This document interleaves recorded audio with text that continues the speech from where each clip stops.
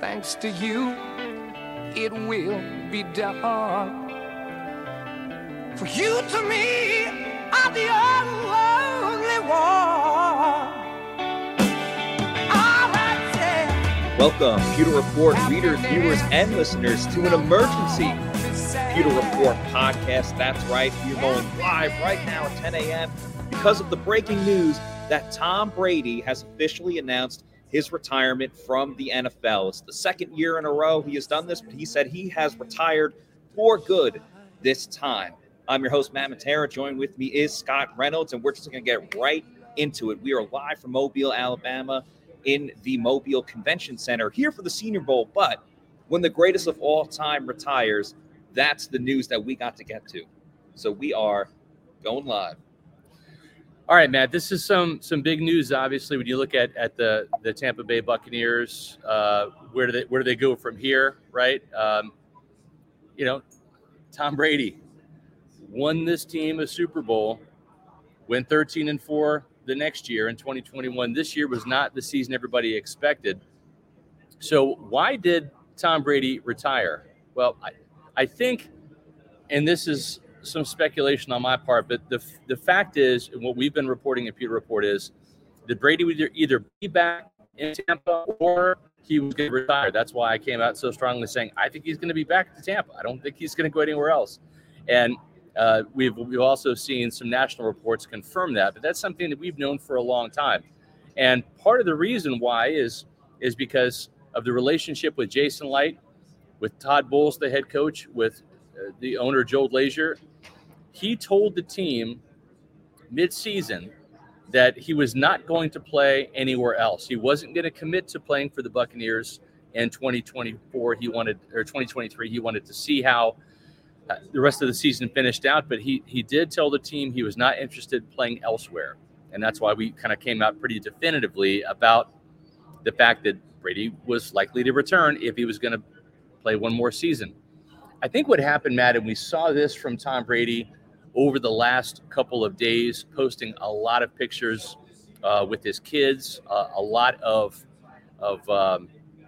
pictures just with good, family time, family moments. And, Tom Brady, even last year when he announced his retirement or was even contemplating it in the first place, it always came down to family. It always came down to, hey, my kids are growing up. I don't want to miss their sporting events and their recitals and all the different extracurricular activities that they all get into. So obviously it was not an easy decision, whether it was last year or this year. And another thing, Tom Brady doesn't really like change. Why would he go all the way to Las Vegas or somewhere on the West Coast when his family is all on the East Coast?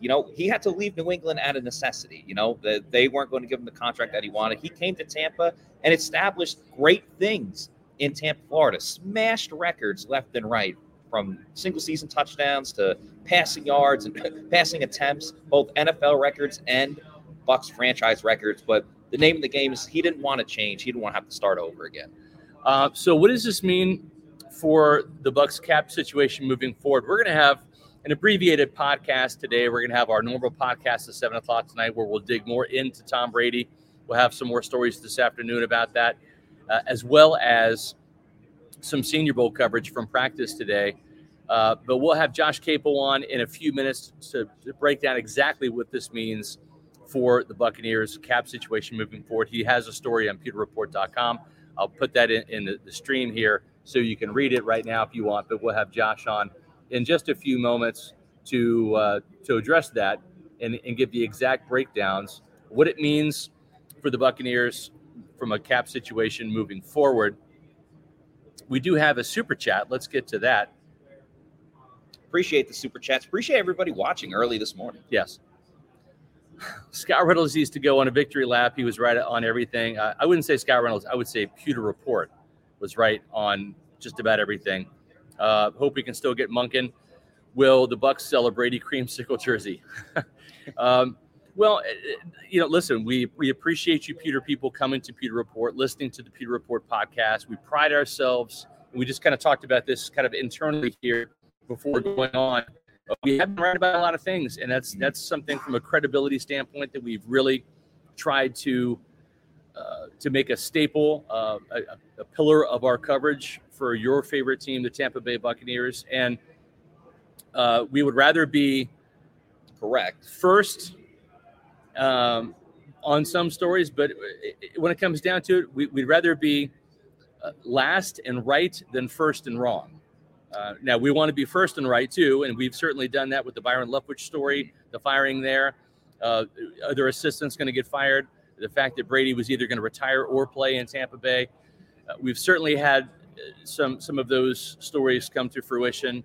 And, it's interesting, Matt, because, what does this mean for the Buccaneers pursuing Todd Monken, right? Or maybe, a player, or I should say a coach like Shea Tierney, who interviewed yesterday with the Buccaneers along with Ronald Curry, which was a story we broke last night. In addition to Monken, maybe he can lure Daniel Jones. The Buccaneers need a quarterback now. Exactly. This was the domino effect that we talked about, where who's going to break first? Would it be Brady either returning or now retiring, as we learned this morning? Or would it be an offensive coordinator and then they work to find the quarterback after? I'm very curious to see if someone like Monken or Tierney or the other candidates that we've talked about and wrote about, if any of them, if this dissuades their opinion / willingness to come to Tampa Bay, knowing that they will not be working with Tom Brady, or does that influence coordinators that have already interviewed, or maybe someone else saying, hey, I can bring in this quarterback. Let me bring in my guy, and we can turn this ship around very, very quickly and still compete for the NFC South and make the playoffs once again. There's a number of options on the table.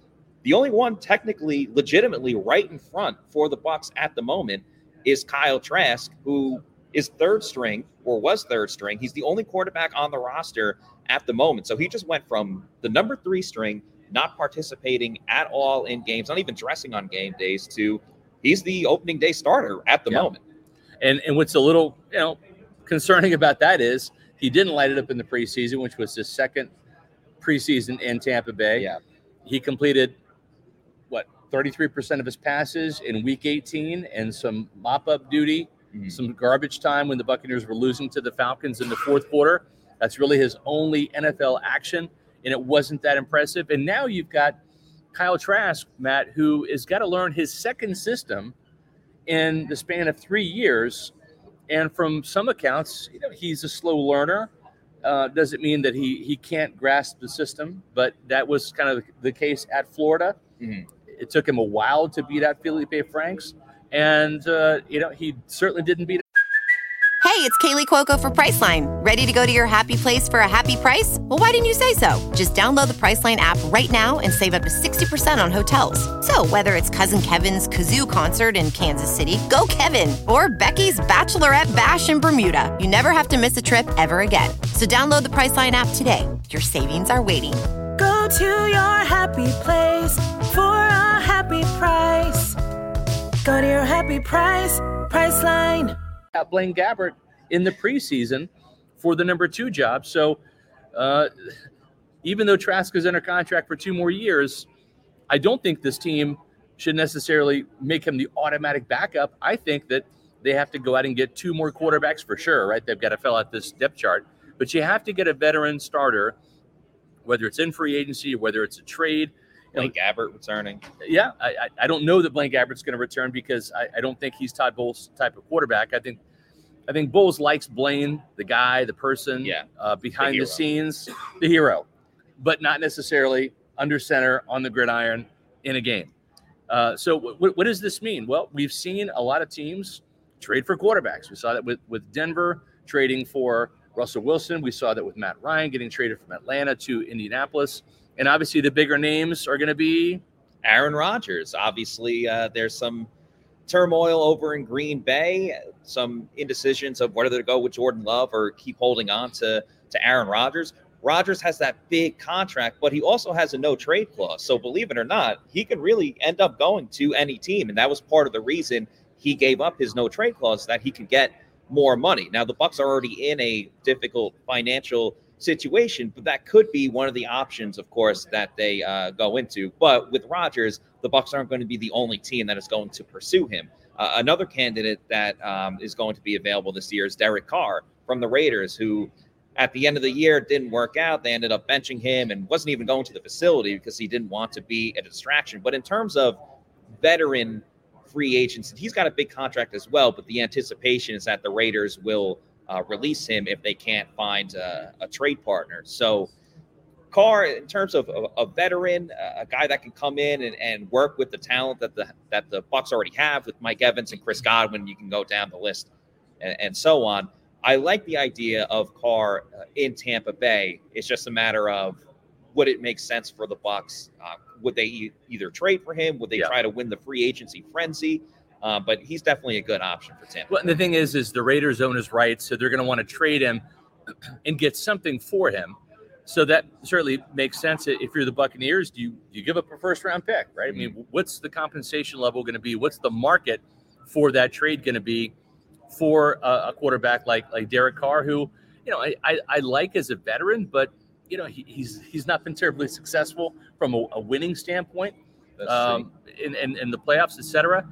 Bucks Basement, we appreciate the super chat. Want the Bucks to retire the number 12 and put Brady in the Ring of Honor. I think that's going to happen. I think Tom Brady will go in the Bucks Ring of Honor. Without question. Just the way that he put. If people know Tampa, but he changed the landscape in Tampa. Yes, putting Tampa on the map, winning seasons, breaking records, and taking the Bucs out of obscurity. So absolutely, he's going into the Ring of Honor, and his jersey should be retired. Another super chat here from Blueberry. We appreciate that.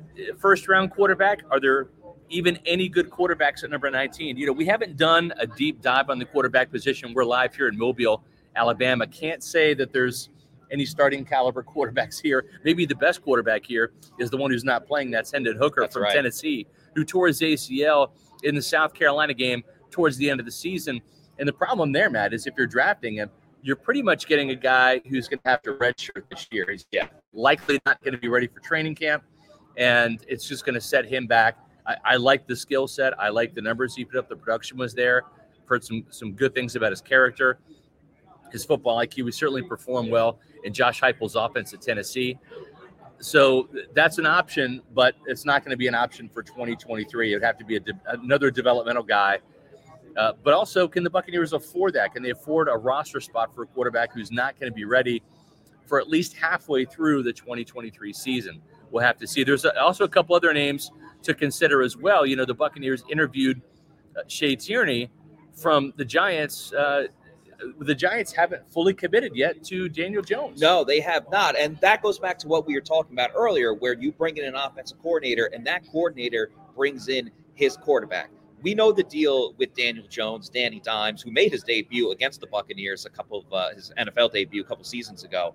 The Giants and Tierney were able to get the best out of Daniel Jones in his career. Now, can he continue that working with, without question, more talented receivers on offense with the Buccaneers than he ever had with the Giants? I mean, his best offensive weapon was Saquon Barkley, the running back. So Daniel Jones, with the coach that he's familiar with in an offense that he's familiar already running, that's very appealing in terms of if the Bucs want to hire Tierney as their offensive coordinator. Now, there's obviously was a lot of struggles with Daniel Jones as well. So was it, hey, I'm in a contract year, I'm going to ball out and make it a big scene? Or is this going to be a maturation process of Daniel Jones and the continuation of the successful year that he had this season? So those are, I would say, the upper echelon options for the Buccaneers. There's a couple of other, again, pairing an offensive coordinator with the quarterback. Let's remember, Todd Monken worked with Baker Mayfield in Cleveland,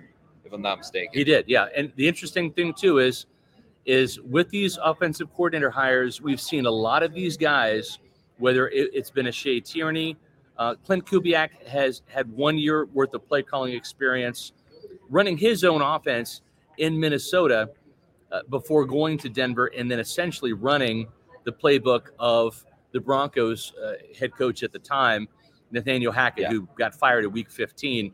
So it didn't work out. But a lot of these guys they've interviewed, whether it's the Clint Kubiaks, whether it's the Jim Bob Cooters, who just have a couple of years worth of play calling experience as well. But these are not a bunch of experienced play callers to the nth degree, right? And we've also seen Dan Pitcher as well from the Bengals as another young guy, as a quarterback's coach, for the Bengals, involved in the passing game. So a lot of the offensive coordinator candidates that Tampa Bay has interviewed have been some of these young, kind of up and coming guys that really innovative. That haven't really proven themselves yet. And we'll have to see if they go that route. But it's almost like the Buccaneers were going down the path of Tom Brady might not return.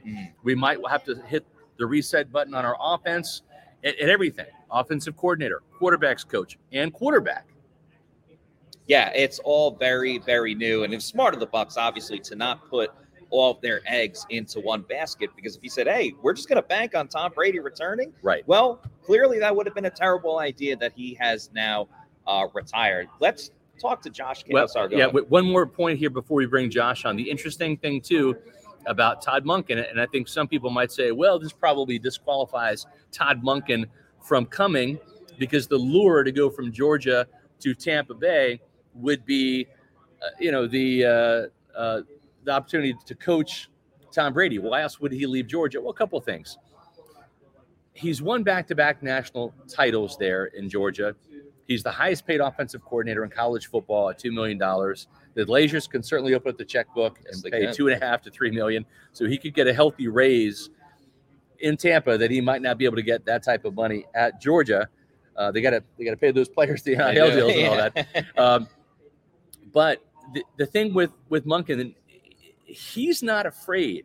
He is not a guy that's going to come in and look at a situation and say, oh, I want it to be perfect. Remember, JT Daniels was supposed to be the quarterback at Georgia, and Monken had the balls to look at Stetson Bennett and say, you know what, this is a guy here. And I know Daniels got injured, but then Bennett came in and performed well. It would have been easy to go back to Daniels, but Monken said, we're going to ride with Stetson Bennett.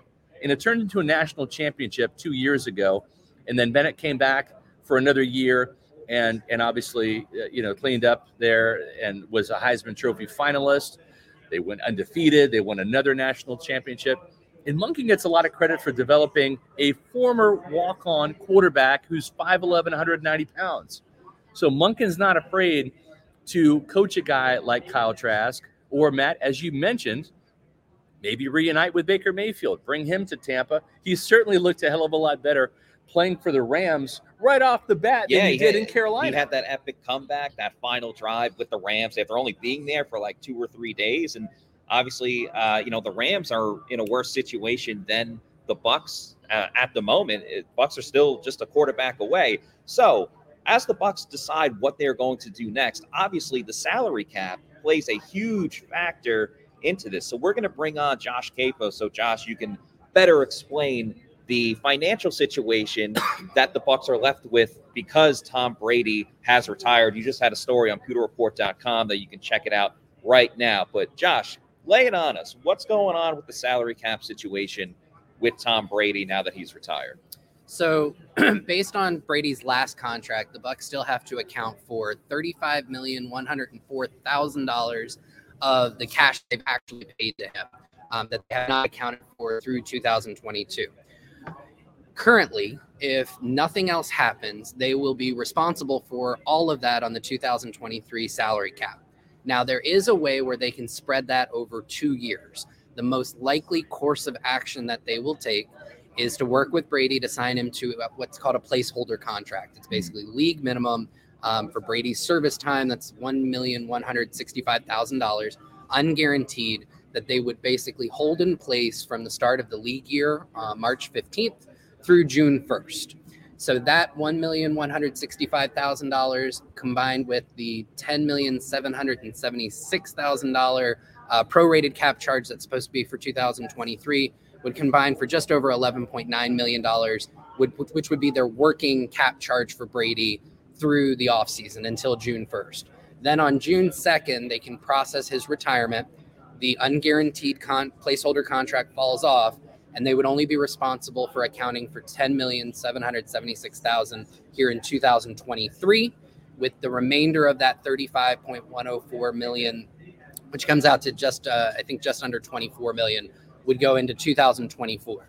The Bucs would want to do this for 2 reasons. Number one, they are up against it for 2023 in terms of the cap. They're going to have to make several maneuvers in order to just become cap compliant, let alone create the space for new players coming in for the new year.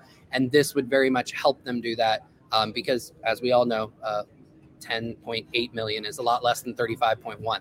The other thing is by pushing that 24 million into 2024, you're pushing it into a year that will most likely have a much higher salary cap, given the way that the salary cap continues to go up. This year it went from just under 208 million to 225. Next year you could reasonably see it at 240, 245, maybe even 250 million. So that 24 million becomes a smaller percentage of the overall cap. The other thing is the Bucks are in much better cap situation for 2024 based on their current commitments. And so they can much more easily absorb that. That's the most likely thing to happen. I know a lot of fans are going to ask, well, why would Brady want to do that? He's got a great working relationship with. And yeah, that's exactly what I was going to say. Is part of the reason that he came back last year and part of the reason why he was contemplating returning this year is the fact that he has, as you said, a great relationship, an awesome relationship with general manager Jason Light, obviously, and the Glazer family as well. The Glazers have been very accommodating with Tom Brady, whether it was leaving for 10 days for training camp, whether it was bringing in certain free agents that he wants to bring in. So I could totally see Tom accommodating the Bucks now with helping them out with their salary cap situation. So to pretty much summarize everything that you just said, Brady's still going to get his money, but it's going to be spread out a little bit more. He's already been paid it. Yeah. Really what it comes down to is the Bucks have to account for money they have already given him. Mm-hmm. Kind of like a credit card. They've already spent it, but now they have to account for it. And so they have two ways that they can do it, either all in one lump sum here in 2023, which does not work well for them, or they can spread it into two payments with relatively about a third of it coming off this year, the other 2/3 coming next year, which is much more palatable for the team. Josh Capo, the best in the business when it comes to the finances of the NFL. That's going to do it for us. We know a lot of people wanted to hear our opinion on Tom Brady's retirement and specifically the salary cap situation. But stay tuned. We're going to have a later episode tonight to recap day 2 of the Senior Bowl. But for now, 7 p.m. Eastern Time, 6 p.m. Mobile, Alabama. But until then, for the entire Pewter Report squad, we're saying out.